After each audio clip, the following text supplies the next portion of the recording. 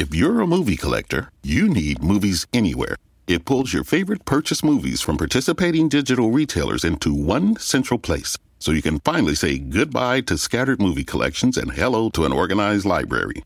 With Movies Anywhere, you can watch your favorite movies on any compatible device, whenever and wherever you want. Ready to grow and enjoy your digital collection?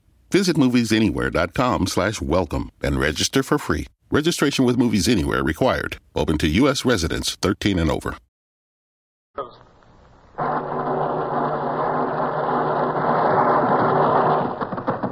Unload the guns. Stand by the starboard battery. One broadside into it, if you please, Captain Bush. Pointers on target. Linstops ready. Aye, aye, sir. Ready. Fire!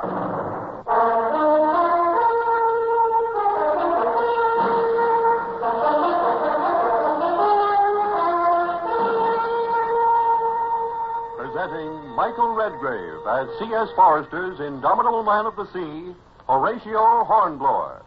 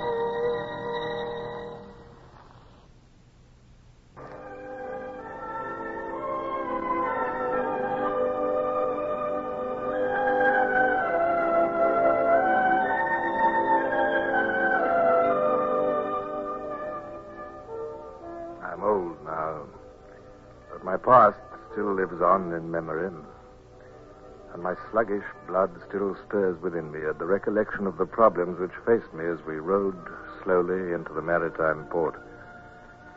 Slipping quietly down the river, disguised as fishermen, was one thing, but to enter this busy port in our homemade uniforms as Dutch customs officials and to plan the stealing of a craft in which we could make our escape to sea was quite another.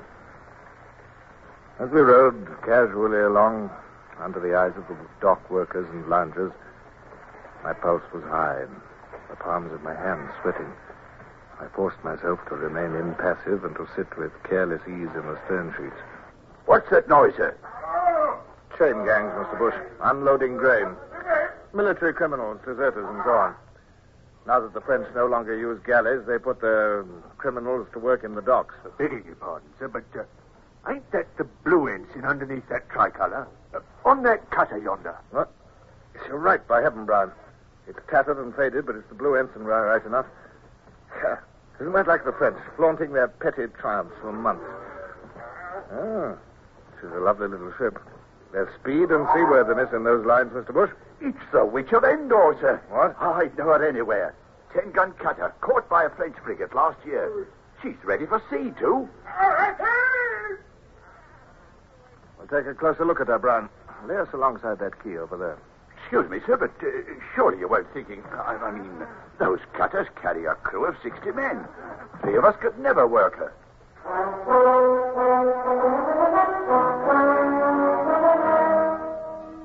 I knew that what Bush said was true. I knew more. The estuary of the Loire, which lay between us and the sea, was tricky in the extreme. For fear of raids, all buoys and navigation marks had been removed. Without a pilot, we could never find our way through 35 miles of shoals without going aground. Besides, there were batteries at Paimboeuf and Saint-Nazaire. Much as I should have liked to steal the Witch of Endor and sail her to England, the thing was impossible. I walked up the steps of the quay and forced myself to swagger. Bush's wooden leg came tapping up behind me. A passing group of soldiers saluted my smart uniform and the star of the Legion of Honor, which had been lent to me by the Comte de Grasse. I stopped and looked at the cutter from the landward side. Only an anchor watch. 2 hands and a master's mate. The rest of the lovers are on shore. Look, sir. Here's another American ship coming in. He's just edging into the quay. It's infuriating. What's the use of all the coastal blockade if neutral ships can sail in and out with impunity? Wheat is officially non-contraband, but it's more important than arms in many ways. Hello.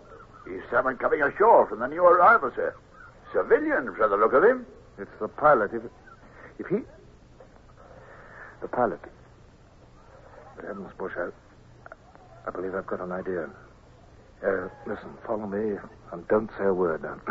I'm going to speak to the pilot. One moment, monsieur, if you please.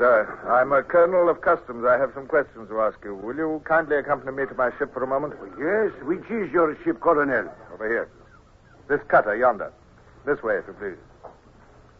You are a newcomer to this port, I fancy, Colonel. I was transferred here yesterday from Amsterdam. Here we are. After you up the gangplank, sir. Merci. The mate of the Witch of Endor showed no particular surprise at our arrival. He evidently knew the pilot by sight, and my uniform and my assumed confidence deceived him. I told him that I wished to examine one of his charts, and he showed us down the companion to the after cabin without a word. The securing of the 2 men of the crew took but a moment. The sight of my pistols was enough in itself. Then, leaving Bush and Brown to watch the prisoners, I put away my pistols and hurried back to the quay.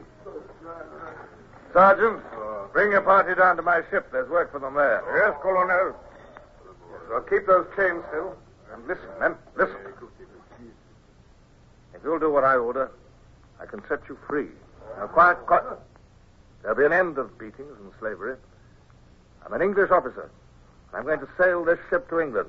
In England, you'll be rewarded, and a new life will begin for you. Now, I'm going to unfasten your chains. Now, sit still. Sit still. Make no noise until you're told what to do. You're free.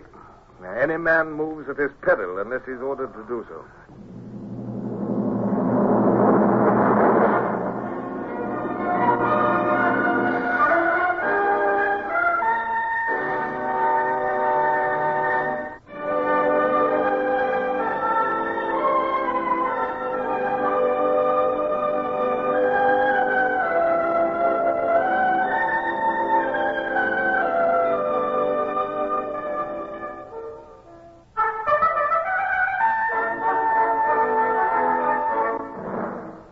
From the moment of the sudden impulse which had begun my desperate plan till the chain slaves were freed, barely 15 minutes had elapsed.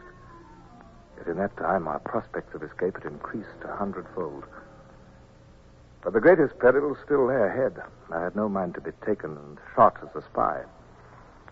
I sent Brown to our little boat, which still lay at the quayside, and he brought back the parcel containing my own clothes.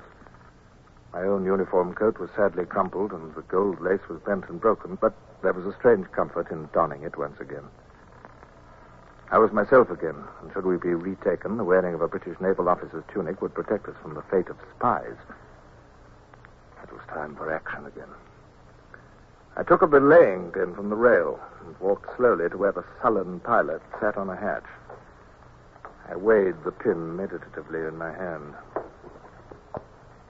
Monsieur, I desire you to pilot this ship out to sea. But no, I cannot. No. My duty, my professional honor. I know. We're going to start now. You can give instructions or not as you choose, but this I assure you, monsieur. The moment this ship touches ground, I'll beat your head into a paste with this belaying pin. I... Oh, very well, monsieur. Brown, lash him to the rail there. Then we can start. Aye, sir. Mr. Bush, will you take the tiller, if you please? Aye, sir. Now then, Brown, listen, we've got a raw crew. We shall have to put the ropes in their hands. Cast off the warps. Aye, sir. The push of the tide was swinging the cutter away from the quay as the warps were cast off, and Brown ran briskly among our wretched crew, leading them to the halyards and showing them upon which ropes to haul. At my order, mainsail and jib rose. The sails flapped, bellied, flapped again. Then they filled. The cutter changed from a dead to a live thing. She heeled a fraction, and I heard the musical chuckle of the water at her bows as her forefoot bubbled through the water. In 3 strides, I was at the pilot's side, belaying pin in hand. Careful, monsieur. Keep to the right. Keep well to the right. Port your helm, Mr. Bush. We're taking the starboard channel. Major. And keep it at that. You must have a hand at the lead, monsieur. It is necessary to take soundings. No, I can spare no hands. But you'll have to do your work without soundings. And remember, my promise still holds good. I shall have no mercy. oh, these cords, monsieur, they are tight. Good.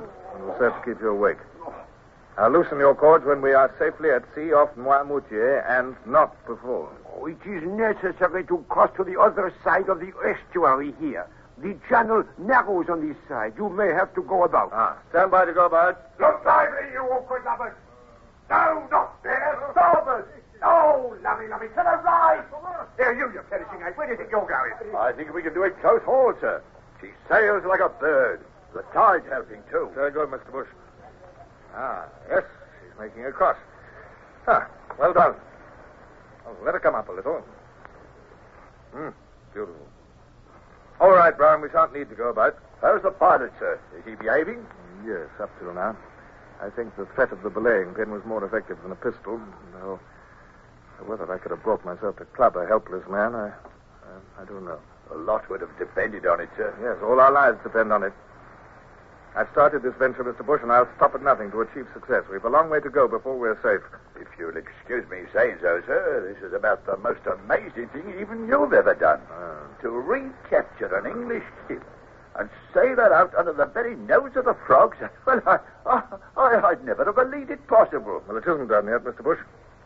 Time to keep that firmly in mind. We'll congratulate ourselves when we're safe.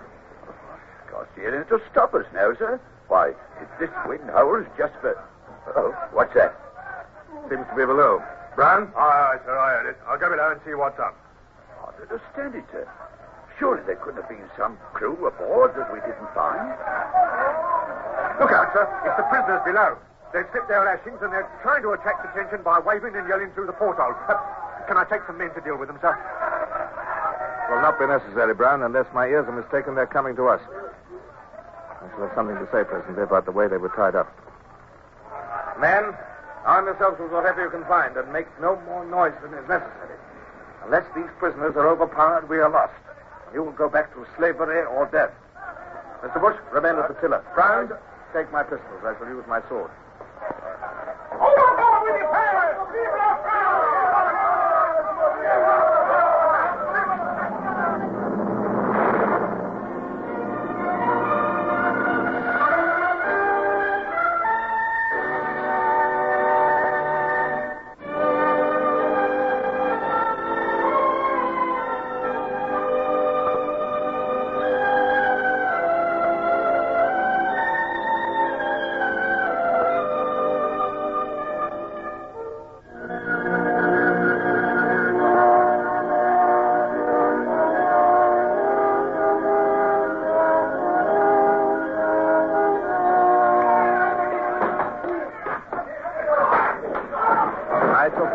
In the fight, but stood beside Bush with drawn sword. Had the tiller been wrenched from him and the cutter beached, we should indeed have been lost. But my participation was not necessary. Weak and wretched as our chain gang crew were, they glimpsed the hope of freedom and were prepared to fight to the death to retain it. With belaying pins and bare fists, they fell upon the 4 attackers, and the struggle was brief. This time, I personally supervised the tying up of the men and had them laid out on deck where they could be watched. Then all hands were sent back to stations, and our run down the estuary to the sea and freedom continued as the night closed down.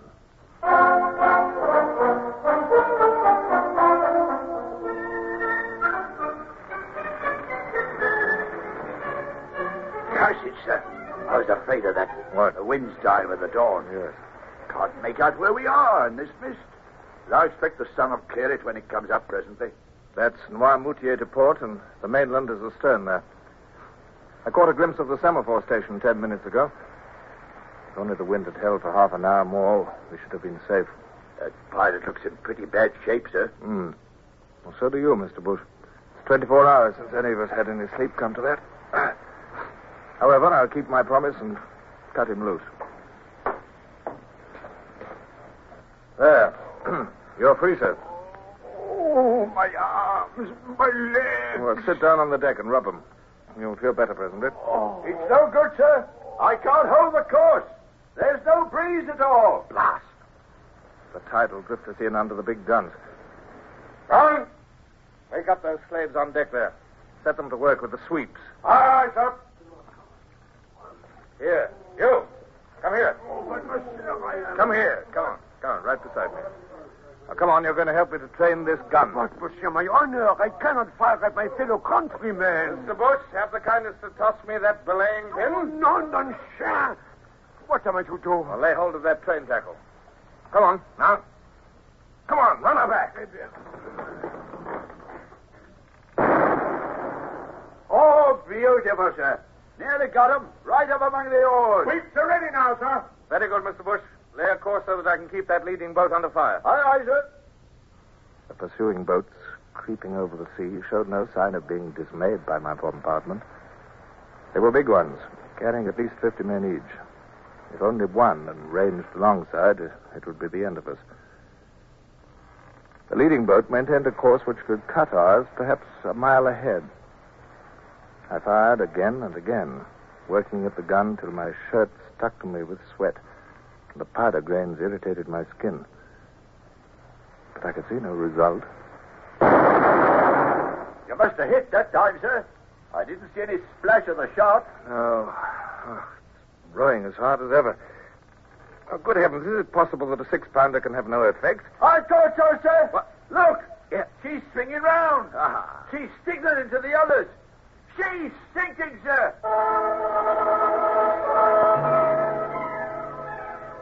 The variation in each ball, each charge of powder, made it impossible to fire 2 shots alike.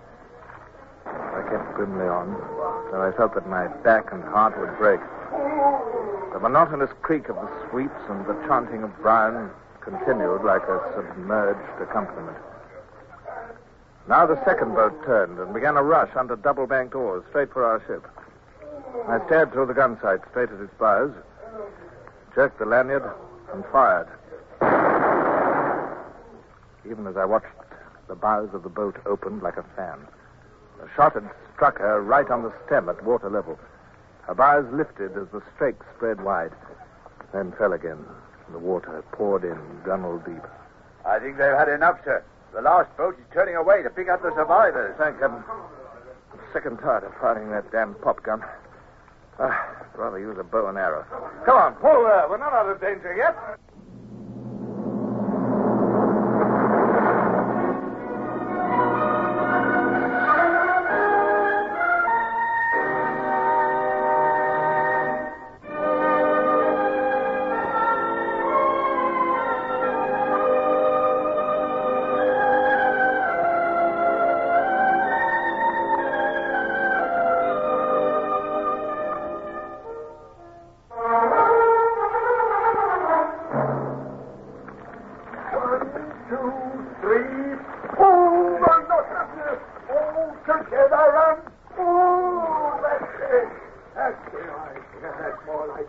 Seems 100 years since we had a breeze, sir. Yes.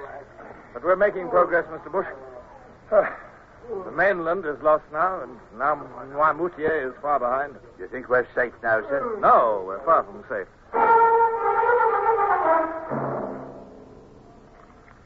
Aching in every bone and dizzy with lack of sleep, I moved and spoke as though in a dream.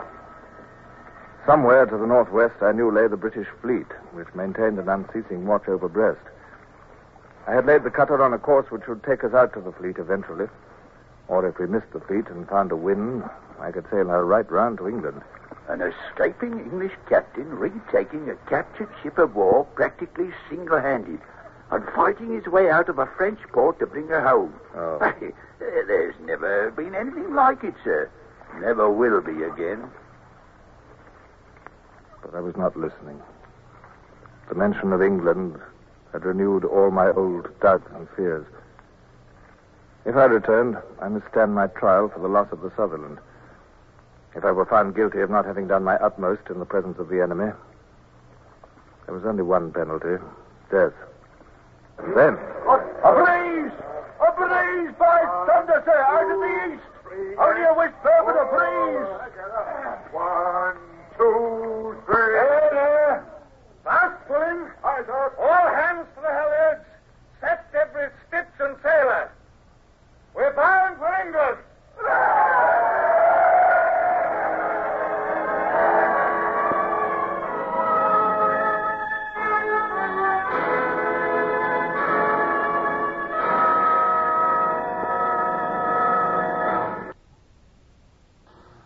Horatio Hornblower, starring Michael Redgrave, is based on the novels by C.S. Forrester. Music composed and conducted by Sidney Torch. Produced by Harry Allen Towers.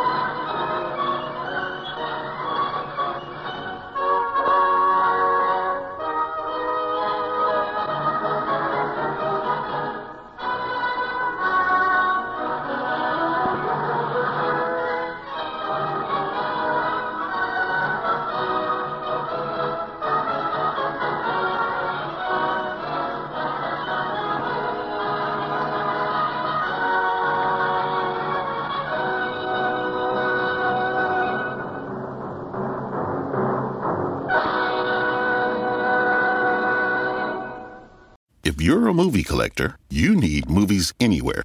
It pulls your favorite purchase movies from participating digital retailers into one central place, so you can finally say goodbye to scattered movie collections and hello to an organized library. With Movies Anywhere, you can watch your favorite movies on any compatible device, whenever and wherever you want. Ready to grow and enjoy your digital collection? Visit moviesanywhere.com/welcome and register for free. Registration with Movies Anywhere required. Open to U.S. residents 13 and over.